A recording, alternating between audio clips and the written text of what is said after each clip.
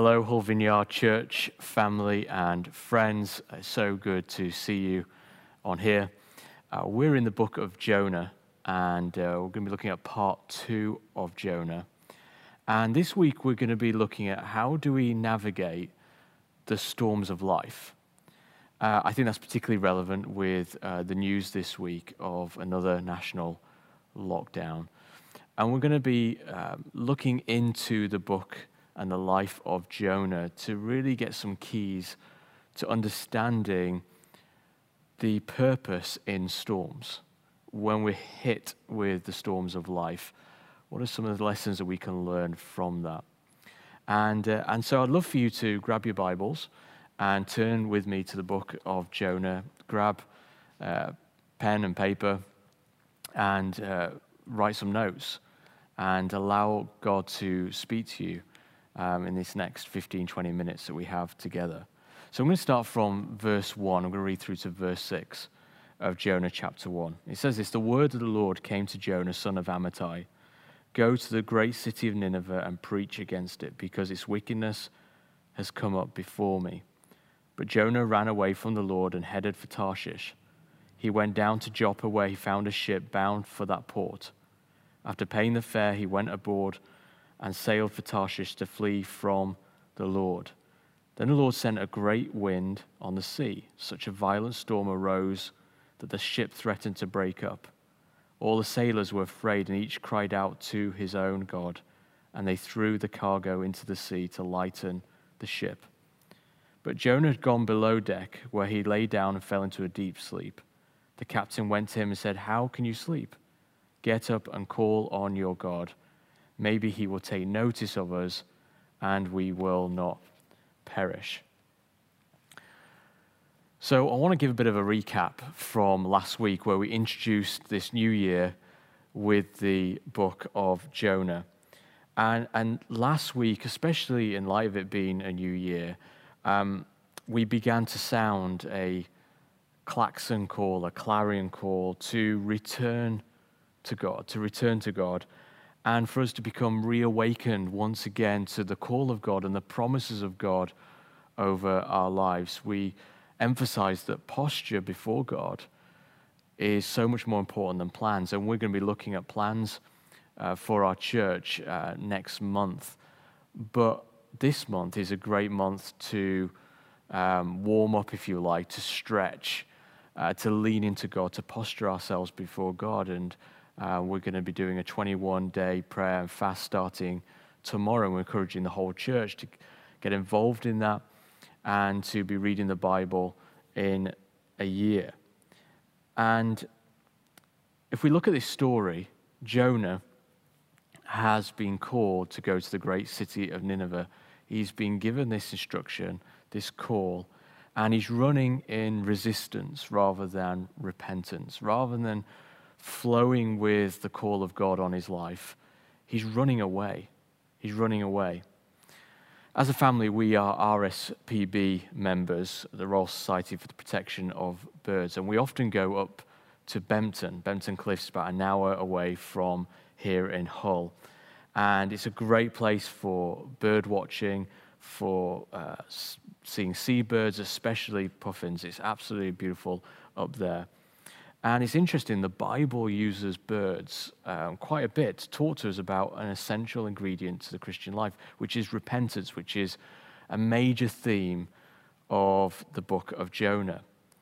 And I love it how birds and their behavior are really a huge help to us as followers of Jesus. It was that Martin Luther who actually said, "Let the birds be our teacher, our theologian, if you like." And if you're like me recently, you've probably noticed in the last couple of months, many flocks of migrating birds. They migrate away in the autumn season and they come back in the spring. And if you read chapter 8 of the book of Jeremiah, this was 650 years before Jesus, there's a few verses I'd love to read to you. And it says this: "This is what the Lord says, when people fall down, do they not get up? When someone turns away, do they not return? Why then have these people turned away? Why does Jerusalem always turn away? They cling to deceit. They refuse to return.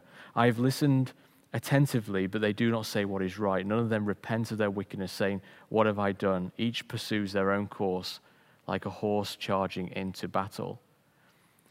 Even the stork in the sky knows her appointed seasons, and the dove, the swift, and the thrush observe the time of their migration.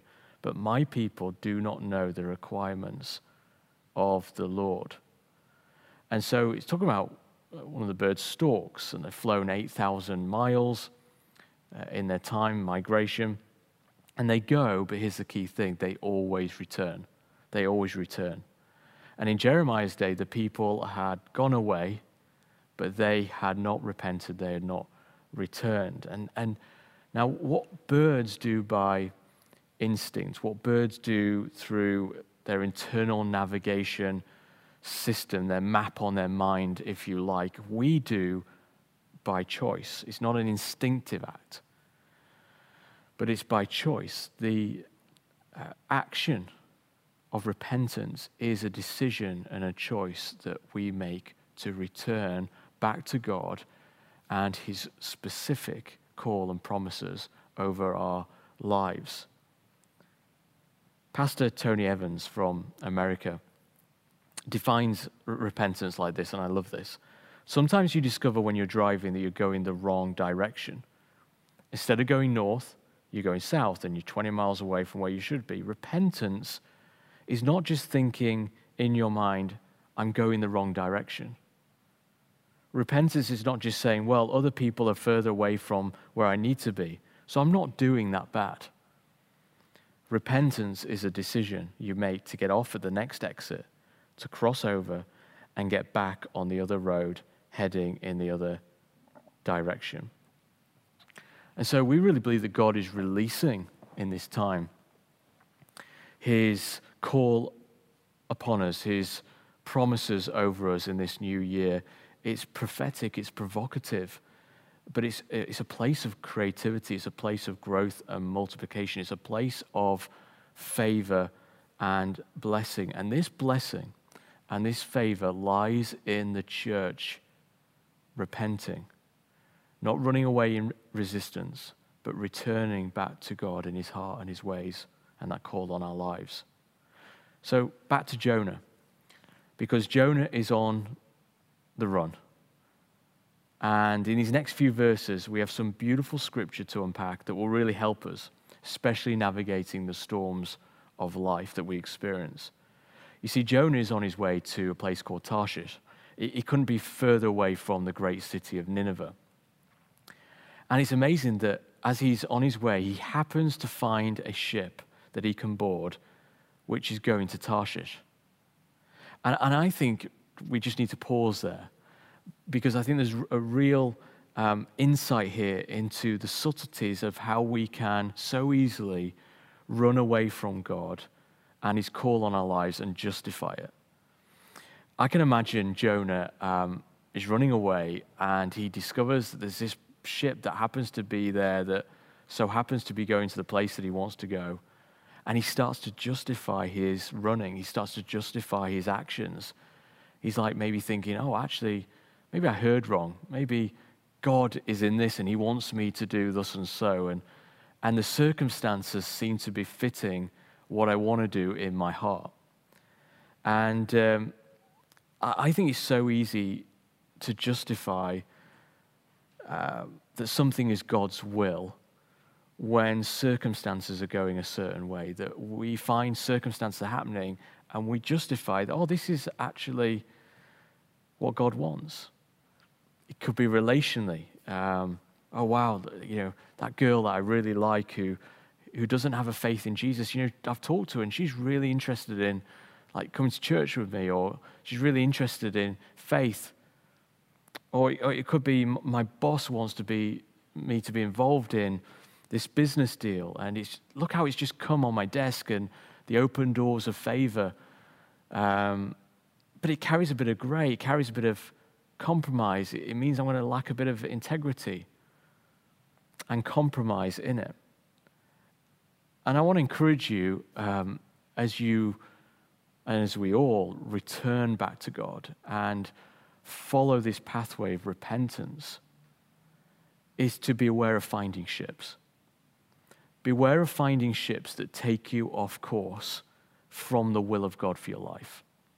And I compare this immediately to Paul in his missionary journeys in the book of Acts in the early church, where it talks about, Paul is heading in a certain direction, and then it says the Holy Spirit stops him and prevents him entering into a certain area.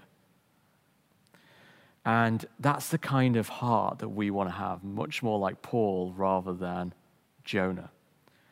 So if we want to learn from Jonah and run in repentance and return to God, then it's really important, particularly at the beginning of this year, to beware of finding ships and to be in a place where we've postured ourselves to be hearing the voice and the whisper of God, to be in the Word, to be studying the Word, to be praying, to be listening, spending time in His presence, so that we don't live circumstantially, but we live internally, that we're driven by that sense of voice and word of God. But even though Jonah has made this decision and he's now boarded the boat, the Lord sends a storm. In one of the translations, it says that the Lord hurls the storm into the sea. He hurls a great wind upon the sea. It's kind of like when Saul threw that spear at David. It's that similar kind of language and imagery. And this is where really the main and plain of what I want to share with you today. This is where I would love for us to camp for a moment by unpacking the various layers around God sending a storm. You see, God in His providence and His sovereignty so often allows the storms of life and the trials of life in order to aid our returning back to Him. And we see this with Jonah. You think, oh, wow, he's run away, he's gone as far as he can, he's boarded this boat, and now this great storm comes and disrupts the plans. And you can start to see the beginnings of God's sovereign plan beginning to work out. And I've often found that God sends repentance help, if you like, when we're going in the wrong direction. This is why God is so committed. He's so committed to our good. He's so committed that we're walking in the right direction. He's so committed to us fulfilling the call and potential on our lives. He's so committed that sometimes He denies us what is good in order for what is best, because He loves us and He's a good Father. And He'll often speak to us, and if we're not listening, He'll often speak through the church. It's why it's so important that we're part of the body of Christ and we're encouraging the prophetic among us, and that God often speaks timely words of encouragement to us in the community, in the family of God. And if we refuse that, often God will allow dire circumstances that causes us to repent and return back to Him and to get back on track with Him. Now, we must make something really, really clear today. And it's a theological point, really, that the book of Jonah brings up. And it's this, that not every storm is a direct result of willful disobedience and sin in our lives. And really, you just have to look at the book of Job and read that to begin to understand that. It can't be always, but what is truth is that every act of disobedience has a storm attached to it. And I think it's much better to look at it from that perspective. Not every difficulty is a result of sin, but every sin will lead to some kind of difficulty. Derek Kidner says this: sin sets up strains in the structure of life which can only end in breakdown. So in other words, if we violate God's laws, we essentially are violating our own design. And so let me just break this down. You can't misuse, we can't misuse our bodies and expect great health. We can't misuse relationships and expect healthy and functional relationships. You can't misuse finances and expect financial health. Financial difficulty will come on the back of misusing money. We see this a little bit with the storm coming upon these sailors. So not only is Jonah caught up in the storm, but there's these people on the boat. And it's more often the fact that storms come because we live in a fallen and sin-scarred world. And you could really put the storm of this pandemic that we're in into that category. You know, there's so many conspiracy theories and opinions in the church worldwide, and a lot of it's above my pay grade for trying to have a clear answer on, in terms of judgment, in terms of revival. What is God doing? What is God saying to the church? What is God saying to humanity? But I'm a big believer that storms happen in life because we live in a fallen world. We live in a sin-scarred world. Storms happen just because life happens. But the key question for us is, how do we respond and react in a storm of life? And I'm always encouraged by that great verse in Romans 8:28, that promise that God is working together all things for good for those who love him and are called according to his purpose. Now, let me tell you how Jonah responds to the storm and the sailors, and how they're both things which aren't great, and how, therefore, we must respond when we encounter storms of life. You know, Jonah is so desperate to run away that when he's on the boat, he goes below deck and he falls asleep. We read that in verse 6. Now, this isn't the kind of Jesus on the boat sleep. This isn't in the New Testament when Jesus falls asleep on the boat and there's a storm and they're all panicking and Jesus is just chilled. This isn't perfect peace sleep. This isn't peace in the eye of the storm. This isn't Sabbath rest sleep. This isn't God gives sleep to those that he loves kind of sleep. This isn't rest and restoration from a hard day's work kind of sleep. This is essentially escapism. Now, one of the key things that happens when we, and it so often happens subtly, we run away from God and we make some poor choices, is actually we'll look to escape. And Jonah here is in a classic backslidden state. He's exhausted from life. He's full of probably anxiety and anger and guilt, and he's running away from a God who is relentlessly pursuing him with a call on his life. And here is just an extension of Jonah's resistance to the call. Escapism. He's just trying to numb everything. And he goes to sleep despite the storm below deck. And there's a lethargy here. There's an aimlessness. There's an apathy. And that's so often where sin is. You know, sin is so often crouching at the door for when we're asleep spiritually in our lives. People love to numb the pain and reassert and reaffirm that running away posture through sin because it's just a release valve. It's a form of escape. And, you know, all kinds of sin, when we're looking to numb the call of God in our lives and numb that sense of repentance, it's like a slow cooker. Eventually, symptoms will begin to show up. At the beginning, escapism feels like a release valve. It feels great. It feels like a high, if you like. But eventually, those symptoms will show up and it will lead to brokenness and a separation from God and his call. It can be addiction, whether it be pornography or bitterness, unforgiveness, pride, so many things, so many storms come from poor choices of running away from God, where we just try to numb the pain. It could be through, I'm just going to binge watch over and over and over again Netflix, just sleep loads and loads just because I'm trying to escape. And it's so common, particularly people who struggle with mental and emotional ill health. But we see here in the book of Jonah and his life and in the narrative is that he's always going down. He initially arose to respond to the call, but the narrative just shows that Jonah keeps going down.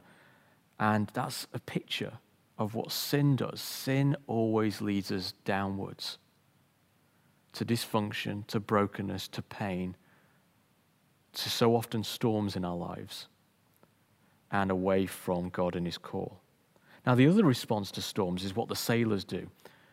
They run, in verse 5, to their gods. So there's escapism, or in a sin-scarred world, the storms of life, whether it be a pandemic, moral storms, ecological storms, economic storms, political storms. We're seeing this in society right now. We see this with the people on the boat. And society experiences these storms, and what they do is they cry out to their God. Humanism, secularism, materialism, other religions. But when the storms of life keep coming, and the counterfeit gods and idols that promise security, promise comfort, promise hope and peace, just leave us not satisfied. We're still thirsty. We, the church, have an opportunity that if we're awake and we're repentant and faithfully sharing Jesus, to reach our city, reach the nations, because people are looking for God. People are ready to return to God in a time of crisis. That is why I believe that we've seen so many people open to the gospel in our community at this time, and will increasingly become so as the fallout of the pandemic happens over the coming years. But for repentant followers of Jesus, where we want to be on fire for God, we want to be following after God, we know that when storms come, they have tremendous redemptive power. And so often when storms come into our lives is that they help us return back to God. They help us reduce the power of sin in our hearts and in our lives. It helps us to develop, if you allow it, humility, patience, self-control, character in our lives. I really believe that God uses storms like COVID to awaken the church to truths that we would not have seen previously. I don't know about you, but there are many, many things that I have seen and felt and witnessed and my eyes are open to that I would not have seen maybe a year, 18 months ago. Maybe it's the fragility of life. Maybe it's the simple need to gather as a church. And when we get to do that again more regularly, just being together in community, worshiping God. Maybe it's the importance of being the church, not doing church. Maybe it's the importance of being thankful. Maybe it's being just appreciating the simple things of life once again. Understanding the brevity of life, the power that's in the gospel. All these things that we have become awakened to truths that we would not have seen. It sometimes takes a storm in life for us to see these things, for salve to anoint our eyes so that we can see again. Now, let me close today with a bit of a bombshell of a moment we see in these verses. You see, at the beginning, God instructs Jonah to arise and go to the great city of Nineveh. And he sent the prophet to people who were not following God, called pagans, if you like, to get them to repent. This was the call. Now, in the same meaning and understanding of the word, we see the word again, arise, in these first few verses. And what's interesting, now you have the people on the boat, the pagans, if you like, who are looking to their own God, telling this prodigal prophet to arise and appointing Jonah to his God. What a role reversal. It's just mad.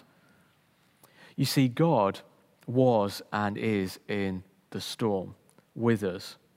And it can be, if we allow it, drive us back to God and his goodwill and purpose for our lives. And here's what's amazing.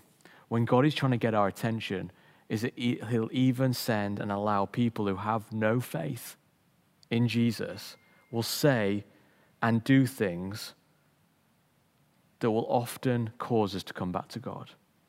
Maybe it's in your community. Maybe it's in your place of work. Maybe it's with that person in your family. Something will be said. Something will be challenged. And it's a reminder to return back to God and his call on your life.